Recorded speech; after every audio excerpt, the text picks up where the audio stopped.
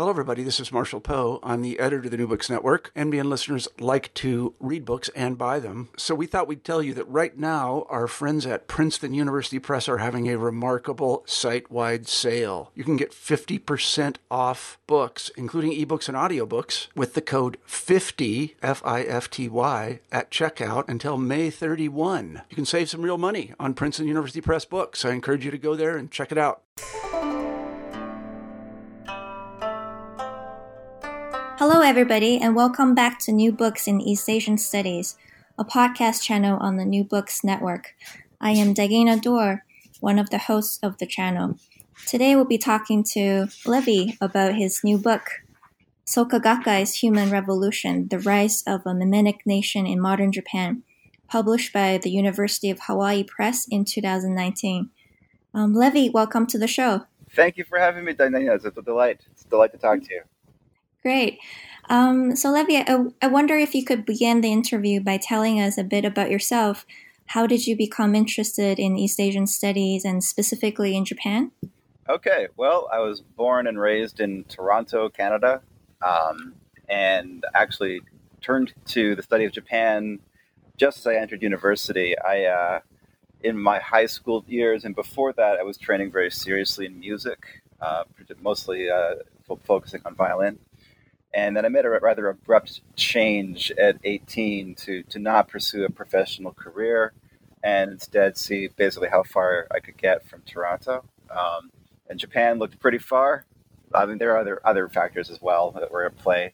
I was enamored at that point of novels by Japanese authors that had been translated into English. So I was reading the works of people who are now considered a little old-fashioned, but were, to me, new, like Abe Kobo and Tanizaki Junichiro, Kawabata Yasunari. So I was enamored of this really romantic vision of Japan, and I thought it would be really cool to read Japanese and go to Japan and things like that. So I ended up becoming a Japanese studies major at the University of Toronto. I did a third year abroad. This is how old I am. This was before the Hanshin disaster that affected Kobe. I was in Western Japan at Kansei Gakuin University in 1993-94. And that's actually where I first became interested in religion. I was fortunate to take a course from an emeritus professor there who was a wonderful guy named Sakai Sensei, who took us around to different religious sites. And initially we visited very, very old places like Asuka, outside of Nara, so the very oldest forms of Japanese Buddhism and things like that. But then on the second trip, we went to visit what were called Shinshukyo, or new religions. And so we visited various sites. But one place we did not visit was Soka Gakkai. And we were warned essentially at that point that Soka Gakkai was this sort of large, yet somewhat unapproachable organization. And I was intrigued by this. I was intrigued by the fact that there's this giant elephant in the room, basically, for Japanese religion. And that I sort of had this sort of contrarian desire to look at the thing that was supposed to be taboo,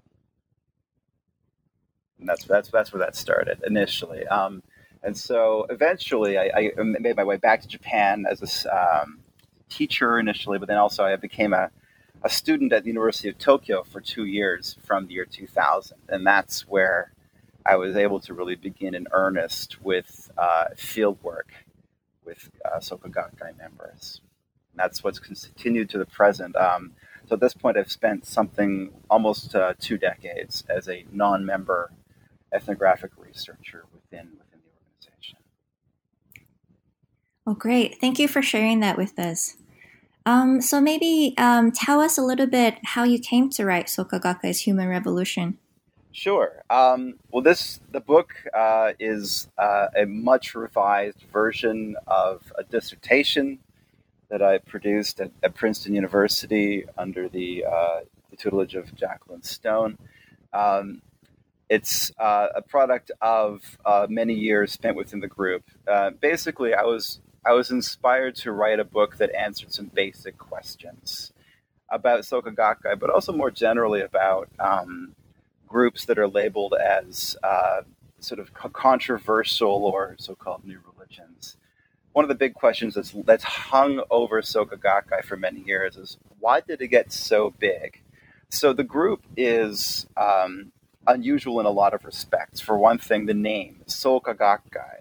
It's a Value Creation Study Association, which you have to admit is kind of an odd name for religion, right? And that's because it didn't start as a religion at all. It began as an educational reform movement. It was founded by school teachers and intellectuals in the turn of the 20th century who were inspired by Neo-Kantian philosophy, John Dewey, others who were pushing forward with new ways of belonging to the nation in proactive and constructive ways. They converted to a form of Buddhism called Nichiren Buddhism. Nichiren was a medieval reformer in Japan who held that only the final teaching of the historical Buddha, Shakyamuni, that is the Lotus Sutra, is an efficacious way to receive salvation in our age, which is the latter day of the Buddha's law.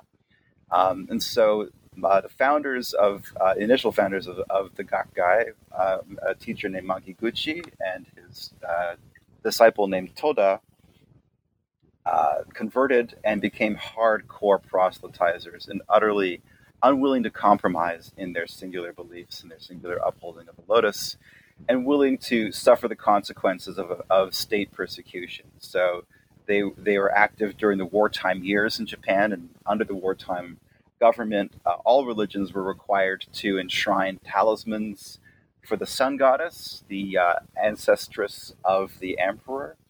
They refused to do so and were imprisoned. Makiguchi died of malnutrition in prison during the war. Toda emerges from the wartime imprisonment just before the end of the Pacific War in July 1945, and transforms this group that began as an educational reform movement into this massive religious organization, and it grew by unbelievable leaps and bounds. So in the early 1950s, there were several thousand members, and by the end of the 1950s, there were about 1 million households that were adherents in Japan of Soka Gakkai. His successor, Ikeda Daisaku, who is now the absolute authority in all matters within Soka Gakkai, took over as third president in 1960. And under Ikeda's auspices, Soka Gakkai grows to be a massive phenomenon, utterly beyond anything that any other group in Japan, and becomes Japan's most successful religious export. So just in terms of sheer numbers of adherents, there are more members of Soka Gakkai than there are basically of other Japanese groups. And so the big question was, why? Why this group? What accounts for this? What accounts for the particular success in gaining converts? But also, why does Soka Gakkai look the way it does?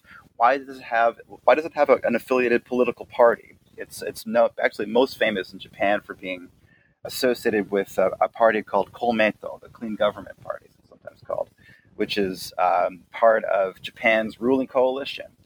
Why do Soka Gakkai members focus on a newspaper? Why do they have schools, like a university and other kinds of schools? Members carry out almost like a form of taxation, where they give on an annual basis to the organization, and other times as well. They have a huge corpus of publications that essentially functions as a national literature. And so I wanted to provide an answer for the why, and the answer for me it's in the title of the book, The Rise of a Mimetic Nation. I really conceive of Soka Gakkai as mimetic of Japan as a modern nation state. It basically took the very nation state that victimized its founders and transformed it into this utopian ideal. And that accounts for the singular appeal of a different form of national belonging that Soka Gakkai offers its adherents, as well as explaining the particular nature of its constituent institutions. Oh, great. These are really interesting questions that you're investigating.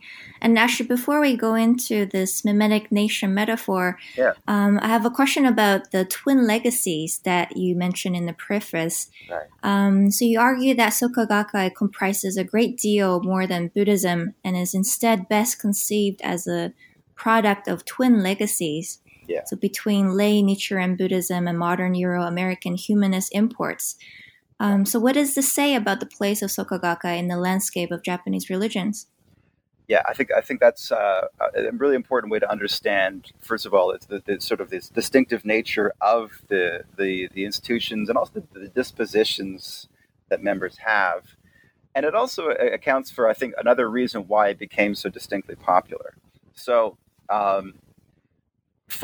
when you spend time in the Soka Gakkai family, or if you spend time engaging with Soka Gakkai activities, much of your time will not actually look very Buddhist on the outside. Certainly, there's a strict adherence to Nichiren Buddhist practices, chanting the Lotus Sutra, most specifically chanting the 7 syllables of the sacred title of the lotus in what's called the Daimoku, which is the syllables Nam Myoho Renge Kyo. There is reverence for an object of worship called the Gohonzon, which is a replica of a calligraphic mandala that was inscribed by Nichiren in 1279. And then there's, of course, reverence for Nichiren's writings, which are known as the Gosho, and for the lotus itself. However, I spent most of my time, probably because I was, trained so intensely as a musician, playing music with Soka Gakkai members. I joined a symphony orchestra that was run by the Young Men's Division, and we almost exclusively played Beethoven. Beethoven is considered to be this revolutionary figure. He's a major figure in Japan generally. But within Soka Gakkai, he takes on a kind of apotheosized image. And for these members, playing Beethoven was just as religious an activity as chanting the Lotus Sutra is. And so for them, there was no distinction. So what does this allow? This means that all the kind of humanistic pursuits that you might want to be to go after, including vocational stuff like doing well on your job, no matter what your job might be, can take on a sacred significance that can be accommodated by these legacies that formulated Soka Gakkai at its inception. All right, great. Thank you for the answer. And the subtitle of the book, The Rise of a Mimenic Nation in Modern Japan, is really interesting. So you characterize Soka Gakkai as a mimic of the nation state in which it took place. Can you tell us more about this idea? Yeah, so in an earlier sort of working out of these ideas, I had characterized Soka Gakkai as an adjunct nation, as something that looks an awful lot like a nation state, but is kind of like attached to the main nation state. And through discussions with a lot of really fine thinkers, including Prasenjit Duara and a few others, realized mimesis is a far more provocative and more satisfying explanation for what's going on. For one thing, it's actually it's about process rather than describing a phenomenon. So as far as I could see, we need to understand how the things develop and continue to develop. And so I was inspired particularly by the thought of René Girard in this regard about mimetic violence and the notion of imitation as not simply as simple-mindedly copying something, but as rendering something into an ideal, and also just by virtue of reproducing something, of creating an alternative authority, of actually creating a competitive version of something that bears authority. And so this offers another explanatory power. So Soka Gakkai is widely maligned in Japan and actually elsewhere as well. It earned a very negative reputation for the actions of its adherents, particularly in its high growth phase of the 50s into the 70s. I hear stories now, more and more actually, of people who are reflecting back on that time, where Gakkai members, for example, would stand in the doorway of adherents of rival religions from morning till night, chastising them for belonging to what was called a jashu, or like false sects, and urging them to convert instead to Soka Gakkai. I mean, this was obnoxious behavior, it has to be said, but it works. And so it brought people in. And through this, they built all these constituent institutions, things like a political party, the working equivalent of sovereign territory that was protected by cadres of young men who kind of have a de facto military or police role, all kinds of things like that. But by virtue of creating something that looks an awful lot like the state, people, especially government officials, start to regard Soka Gakkai as an intimate threat. It's too close to the thing it's imitating, and therefore is, in a way, terrifying. It's existentially terrifying. And so I would say, disproportionately panicked reaction against Soka Gakkai that you see on the part of its religious and political rivals can be explained through this notion of mimesis. That because it's this rival for something, it's perceived as a rival for something, it triggers a disproportionately violent reaction. Well, this is a really refreshing perspective. And like you mentioned in the preface, you also anticipate limits for the mimetic nation metaphor? Well, it's a metaphor, right? It's not a checklist for political scientists to go down and say, oh, wait, you're missing this factor and that factor. Yeah, it's meant to be sort of an inspirational model. And so, I mean, one of the things I struggled with as I was doing this analysis is also in the literature itself on the nation or nation states, nation and state blur. I mean, there are times where something might look like a nation rather than a state, or vice versa. And there's also really important work by people like Timothy Mitchell and others on the sort of the discursive elements, the way that actually the state kind of precedes itself as an idea. And so he calls it a state effect. And I really see that happening in Soka Gakkai as well. It's through, by virtue of the actions and even the attitudes of its members, it creates the image of the power of the institution that may not even connect to the practical realities of what's going on. And so there's this sort of, you're just sort of expected to go along with things because they look like they bear authority. And that has powered a lot of the way that Soka Gakkai has grown, and also powers a lot of the way that members respond to injunctions from the administration. And so there's an expectation that you're supposed to just sort of continue to shoulder the institutional mandates as personal goals. And there may not be like direct orders to each individual person to do so, but they sort of are cultivated to take these on and they're rewarded for doing so. And I think that can be compared to this notion of a kind of an effect of the institution itself, and how that aesthetic guides the way that ordinary members are cultivate themselves as disciples within the group. All right, thank you. And now let's get into the chapters. Sure. Chapter 2, From an Intellectual Collective to Religion, you explore the history of Soka Gakkai. So how has the organization developed from a small educational reform society into a massive religion?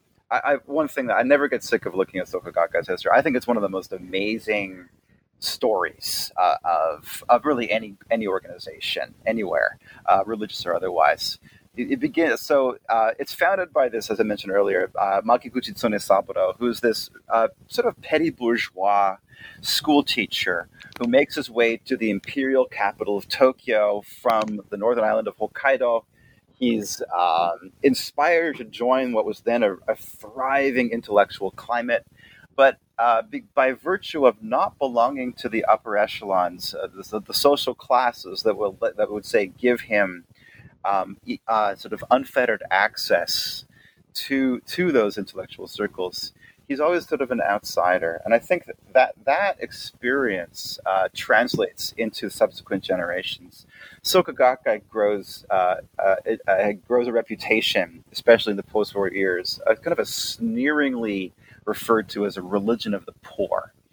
And indeed, in its high-growth phase, it largely attracted people who had been marginalized socially by virtue of having been cut out from the access to education, having been women, having been ill, having had their childhoods robbed from them during the wartime years. And so there's a sense of, I would say, just sort of this aspirational urge on the part of of the people who really built the group to respond to having been cut out of what Bourdieu refers to as social capital, right? they're not able to sort of like enter into the power circles. Japan is a place where a lot of people will self-identify as being middle class, and in surveys until recently, something like 90% of people self-identified as being middle class, and that's total crap. It's completely not. It's a very socially striated place, and there are lots and lots of people who fell through the cracks during Japan's rise as in what was called the economic miracle in the post-war economic development phase. Those people tend to be the types who joined Soka Gakkai in those years. They don't sit idle. They build the institutions that are going to give them social legitimacy. They build museums. They build universities. They build schools. They take part in musical activities. They write literature. They read literature. They become extraordinarily adept at understanding all of these things. And the subsequent generations, like the kids now, who are now third and fourth generation, I think of them as kind of like a corollary to the immigrant phenomenon, so that their parents were hardworking and poor, but they don't suffer, the kids don't suffer the same kind of material want, and also they don't have the same kind of aspirations as their parents because they haven't experienced the same kinds of hardships. And so now Soka Gakkai is kind of in this weird moment of an existential crisis. It's in a funny way, kind of a victim of its own success. The kids who are going to be taking the group into the 21st century, who are going to be perpetuating it past the lifetime of its current charismatic leader, Ikeda Daisaku, do not have the same sense of urgency that their parents and grandparents had. So that creates this really existential dilemma for the group. And I think that can only really be understood by the history that I outline in that chapter, which talks about that development from this sort of like petty bourgeois educational reform thing into this enormous sort of millennial religious movement. Yeah, it's certainly a really incredible story. And Chapter 3, Soka Gakkai's dramatic narrative, investigates ways Gakkai media and their attendant practices conflate Nichiren Buddhism, martyrdom, and modern romantic heroism in a dramatic narrative that relies on tropes from the Japanese educational curriculum. So what are these dramatic narratives? Yeah, this is where the twin legacies start to really matter. So Nichiren is this really distinctive figure in I would say just religious history, and it's specifically in Japanese Buddhist history. So if you look at the layout of Japanese Japanese Buddhist sects, it's the only one named for its founder, really, the only major one at least. There's a reason for that, because there's really nothing quite like Nichiren. So he's born in 1222. He becomes, like all Buddhist monks of his time, a follower of the Tendai sect. But he comes into sort of conflict with the teachings there and breaks off on his own, and develops a reputation for being absolutely uncompromising, willing to hold the line on his conviction that the only way for people of Japan to realize salvation in this degraded age is to exclusively uphold the Lotus Sutra. And he remonstrates the government of his time. He's exiled twice. The government attempts to execute him once. He dies at the age of 60, which in his era was a fairly advanced age. But he nonetheless sort of created a model of martyrdom, of this willingly giving up his life for the sake of the mission. And so since in the centuries after Nichiren's lifetime, there's been this whole series of Nichiren Buddhist groups that are led by clerics, but also by lay people who basically take Nichiren's biography as a model for their own lives. And generally, this includes some form of confronting governmental authority. And there's something that really, it seems like in the 20th century in particular, there's a resonance between Nichiren's single-minded, uncompromising approach to life and the attitudes that took shape in the modern era. And there's just something about that is very inspiring. So a lot of the largest groups in Japan that emerged around that time, not just Soka Gakkai, but Risho Koseikai, Reiyukai, and some others, are Nichiren Buddhism based. And so that's one of the inspirations for the dramatic narrative. As Soka Gakkai emerges from its standardized education basis, it also has other revolutionary influences. These largely come via literature. And so early in its post-war growth phase, the young men's division in particular are being trained by Toda in a curriculum of novels. And the novels include things like The Count of Monte Cristo. The Count of Monte Cristo serves essentially as a model for Soka Gakkai's own novelized history of its past in a serial novel called Ningen Kakume, or The Human Revolution, which of course also inspires the title for my own book, because I really think this is, you must understand the human revolution to understand Soka Gakkai, and this is something that every member will tell you as well. The human revolution serves essentially as Soka Gakkai's sacred text. It becomes the core of its own canon.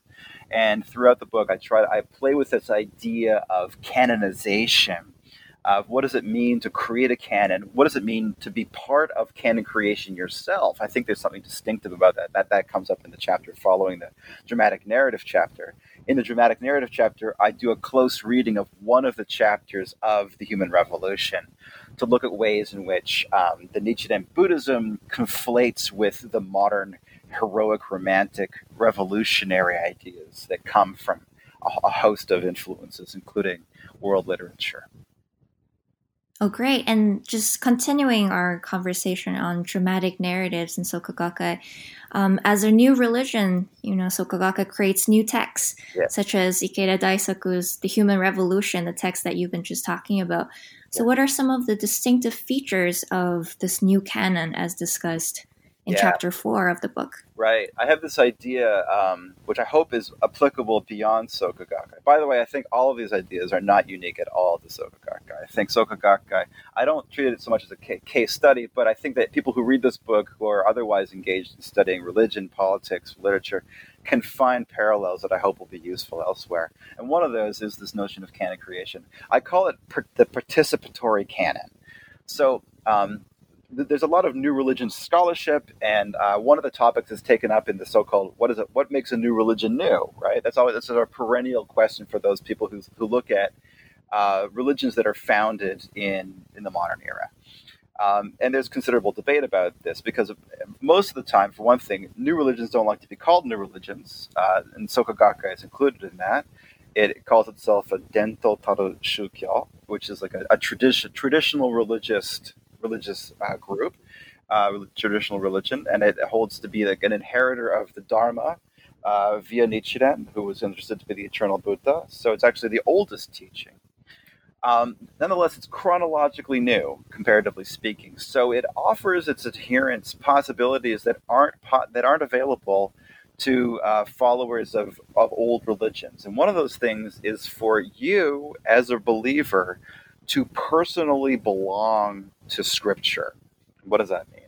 It means that something like the Human Revolution and its sequel, which is a just completed 30-volume massive work called The New Human Revolution, includes all of these stories, and there are lots of stories about ordinary members, all of whom have been anonymized. Nonetheless, they're identifiable to those who know who they are. And so the stories are about these upstanding, virtuous people, and in a few cases also cautionary tales.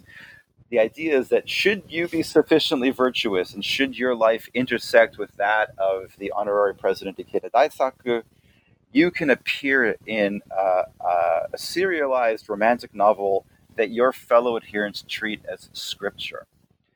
Now, you can then be memorialized long after your death in something that works as canon. That's a really alluring, really exciting possibility. It's not to say, so if you're a Christian, for example, or if you're a follower of a Buddhist sect, you can't appear yourself in a sacred text. You can say you can identify, say, metaphorically with the people who appear in those older texts, but you won't actually be that person. The new religion offers the possibility for you to actually be that person. And I think that might be one possible answer to what makes a new religion new. And it also answers the questions, why would someone join a group that is otherwise maligned, right?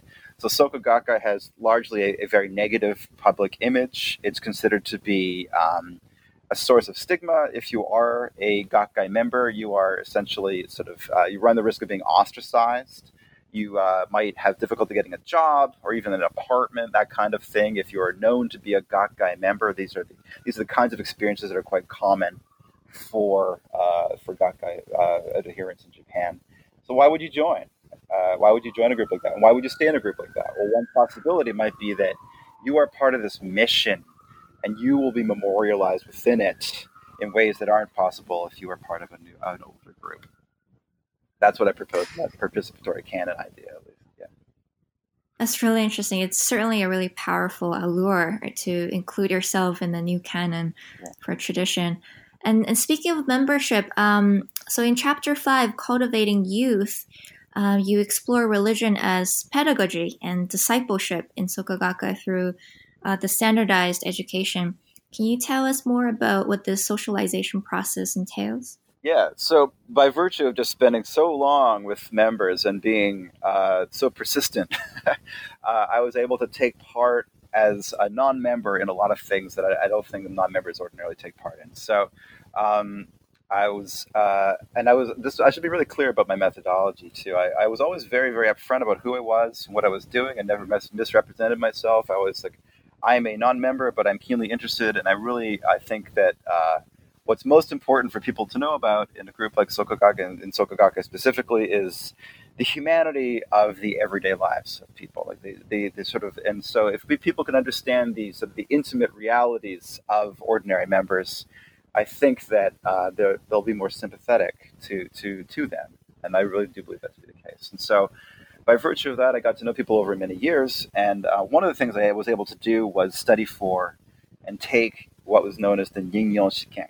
or is still known as. It's the Ningyo Shiken is it translated literally means appointment examination, which sounds like something for the civil service, which again I think speaks to this mimetic nation idea. But what it is, it's an introductory doctrinal examination.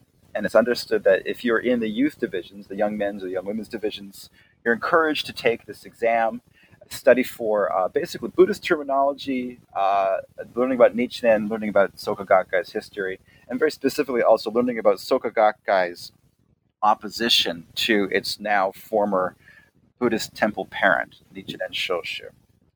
So it's a way to cultivate loyalty and education within the youth. And so what I learned is basically that the exam is not the test. The test comes from dedicating yourself to the study regimen and immersing yourself in this cycle of campaigns that makes up life in Soka Gakkai. So Buddhist groups, or religious groups generally in Japan, are known to have what's called a Nenchu Gyoji, or an annual cycle of rituals. So if you go to a shrine, a Shinto shrine, you'll see often a list on a placard of all the different rituals that make up the annual cycle. You'll see the same thing at Buddhist temples. Soka Gakkai has essentially made up its own cycle of events, of campaigns. And one of those things is an annual or biannual cycle of examinations, which are modeled on school exams. So the format was precisely that for the entrance examinations for a school. And it was all this terminology related to Nichiren Buddhism. And so it's also a way of really fostering or really solidifying discipleship. And there's been an increasing focus in Soka Gakkai on this concept of what's called shite funi, or the indivisible union of master and disciple, mentor and disciple. So all members are understood to be affectively one-to-one direct disciples with Avikeda Daisaku. And so how do you, in a pragmatic way, how do you cultivate that? Well, it turns out you cultivate that through study programs of this nature as a major factor, a major way to do this kind of thing. So I was able to undertake that, and the chapter goes through that immersion process and looks at ways in which these texts are imbued into the lives of ordinary members as a result. Great, thank you. And more specifically on female members of the organization, is Chapter 6 is dedicated to the discussion on that. So Chapter 6, Good Wives, Wise Mothers, and Foot Soldiers of Conversion, you observe a tension between, on the one hand, Soka Gakkai's ideal of women as wife, mother, and cultivator of the home, and on the other hand, the Gakkai administration's demand on its married women's division to be active outside of the home. So how does Soka Gakkai members, especially female members, negotiate this tension? Yeah, this is, I think, the crux of the matter.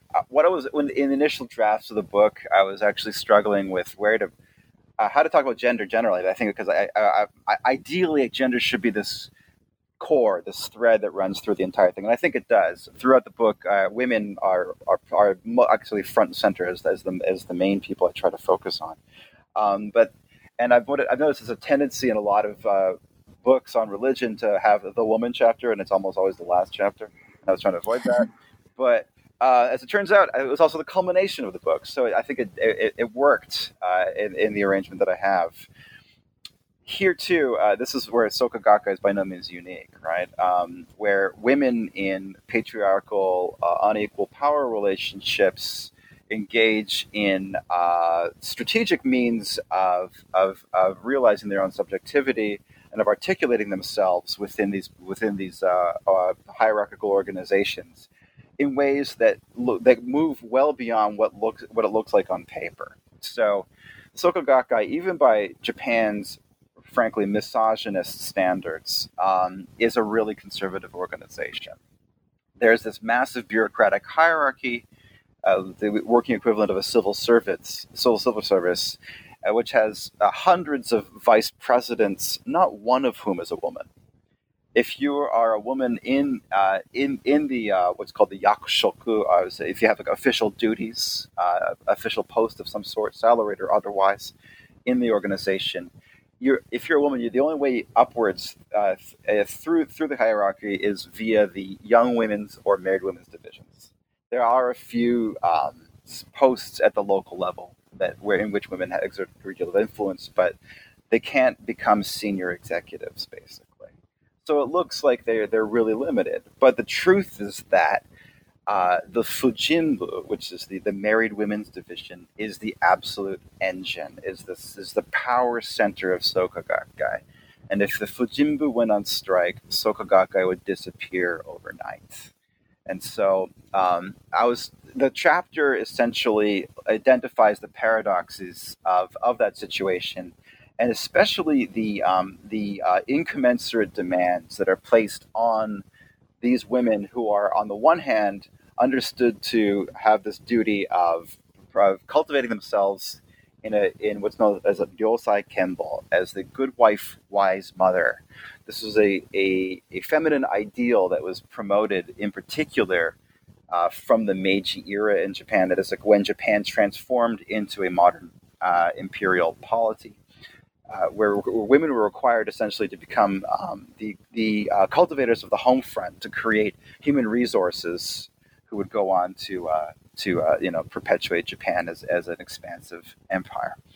Soka Gakkai has the working equivalent of that, with the women in the home building the next generation. At the same time, these same women are called upon to take part in extensive campaigns that bring them out of the house. So, for example, electoral campaigns for Komeito, the political party, and its political allies. Who's on the front lines for all of these things? It's the Fujinbu, it's the married women's division. And so the women are torn between these rival objectives. And it has difficult effects on them, on their families, and on their children as well. And so I through a number of what I think are fairly vivid case studies, sort of like ethnographic episodes, vignettes, I talk about ways in which these unresolved tensions play out in the lives of women adherents. And I end with a description, a long conversation with a woman who runs against a lot of these ideals. So I call her Miho in the chapter. All the names, by the way, are pseudonyms, of course. So Miho came from an abusive household, Soka Gakkai household, in which she was basically accused of not being worthy of Soka Gakkai mission and encouraged to kill herself, in which she attempted suicide. And thereafter entered into a very long period of depression, just a debilitating depression, essentially becoming what is known in Japan as hikikomori, or sort of like a shut-in, refusing to leave the house. So I met her kind of at the end of a 10-year period of that really terrible state, and she pulled herself out of that state by turning to Soka Gakkai's teachings. So Soka Gakkai's, especially Ikeda's teachings, were simultaneously the weapon used against her and the way she pulled herself out of that. And so she does not conform in any conceivable way to this kind of like married woman's ideal, and yet she is this really sort of exemplary disciple. And so she kind of rounds out the book in a way as kind of like where Soka Gakkai is going forward, as this having had this rich, complicated legacy based on collective activity, and now increasingly having to appeal to a generation that is seeking individual means of navigating their lives going forward in the post-Ikeda era. Well, these are really interesting kind of reflections and insights that you're offering with us. And lastly, in the afterwards concluding remarks of the book, you highlighted the dilemma that confronts Soka Gakkai as it seeks to appeal to a new generation of members who are driven by aspirations that are not necessarily accommodated by the organization. So what implications might this have on the future development of the organization? That's the big mystery. That's the question that a lot of people are facing right now. Where's Soka Gakkai going to go in the future? I'm in Japan right now. I'm fortunate to have received a fellowship that has taken me back into the field where I've spent most of this past year, once again, for the first time in a while, spending months at a time with Gakkai members. And I'm hearing things now that I haven't heard in my 20 years with the group. Really like eyebrow-raising stuff. So members are now telling me things like, we don't think Soka Gakkai is going to exist in 20 years. We think there's going to be these massive schisms that are going to render the group into a whole bunch of different things. We think Komeito is going to disappear in 10 years because there's no doctrinal or personal motivation to support this electioneering for this party within Soka Gakkai after Ikeda Daisaku's lifetime. And also just there's kind of a general, as I mentioned earlier, this kind of generational shift that's not exclusive to Soka Gakkai by any means, but you see in Japan, where younger people have a whole set, they are far more socially progressive. They are by no means inspired to reproduce the gendered social expectations of their parents and grandparents. It's really hard for me to imagine why a young woman, for example, would want to just cohere with the Married Women's Division's ideals going forward. That I think they're going to. So it's going to be a real sort of testing ground for the group, and of course the big testing ground will be if it can move from charismatic leadership to a routinized form of administration-led religious authority. So that's essentially what Soka Gakkai kanbu, or administrators, have been trying to do now for decades, which is trying to basically ease the transition away from direct access to Ikeda as their mentor to memorializing Ikeda and the other two founding presidents, and moving forward instead, following the directives of office holders. The administrative president and those who fall under him in Soka Gakkai's elaborate hierarchy. That's going to be the big question as to how successful that is. All right, thank you. Well, Levi, we've taken up a lot of your time, and thank you so much for sharing your incredible research with us. But before we conclude our interview, could you tell us a bit about your current research projects? What are you working on right now? Sure. I'm planning a second book that moves out of this, but out of my Gakkai focus into a much more sort of expansive view. I'm planning to write a book on religious dimensions of Japanese politics. And so right now, as I mentioned, I'm back in Japan. Part of that is sort of reigniting my Gakkai research, but I'm also moving into new territory where I'm spending a lot of time with Shinto activists or Shinto organizations. I'm spending time with nationalist groups that are either themselves religions or, as my colleague Jolyon Thomas calls it, religion adjacent groups. And these are largely affiliated with an organization that has received a lot of attention called Nippon Kaigi, or the Japan Conference, which has the ear of the Prime Minister, Abe Shinzo. And so my plan is essentially to write a book that will function, that'll be jargon-free, accessible, basically a map of religious aspects of Japanese politics, and will stress the very important fact that if you want to understand politics in Japan, you have to understand religion. Wow, that sounds like a really great project. We will certainly be looking forward to it. I'm sure our listeners will too.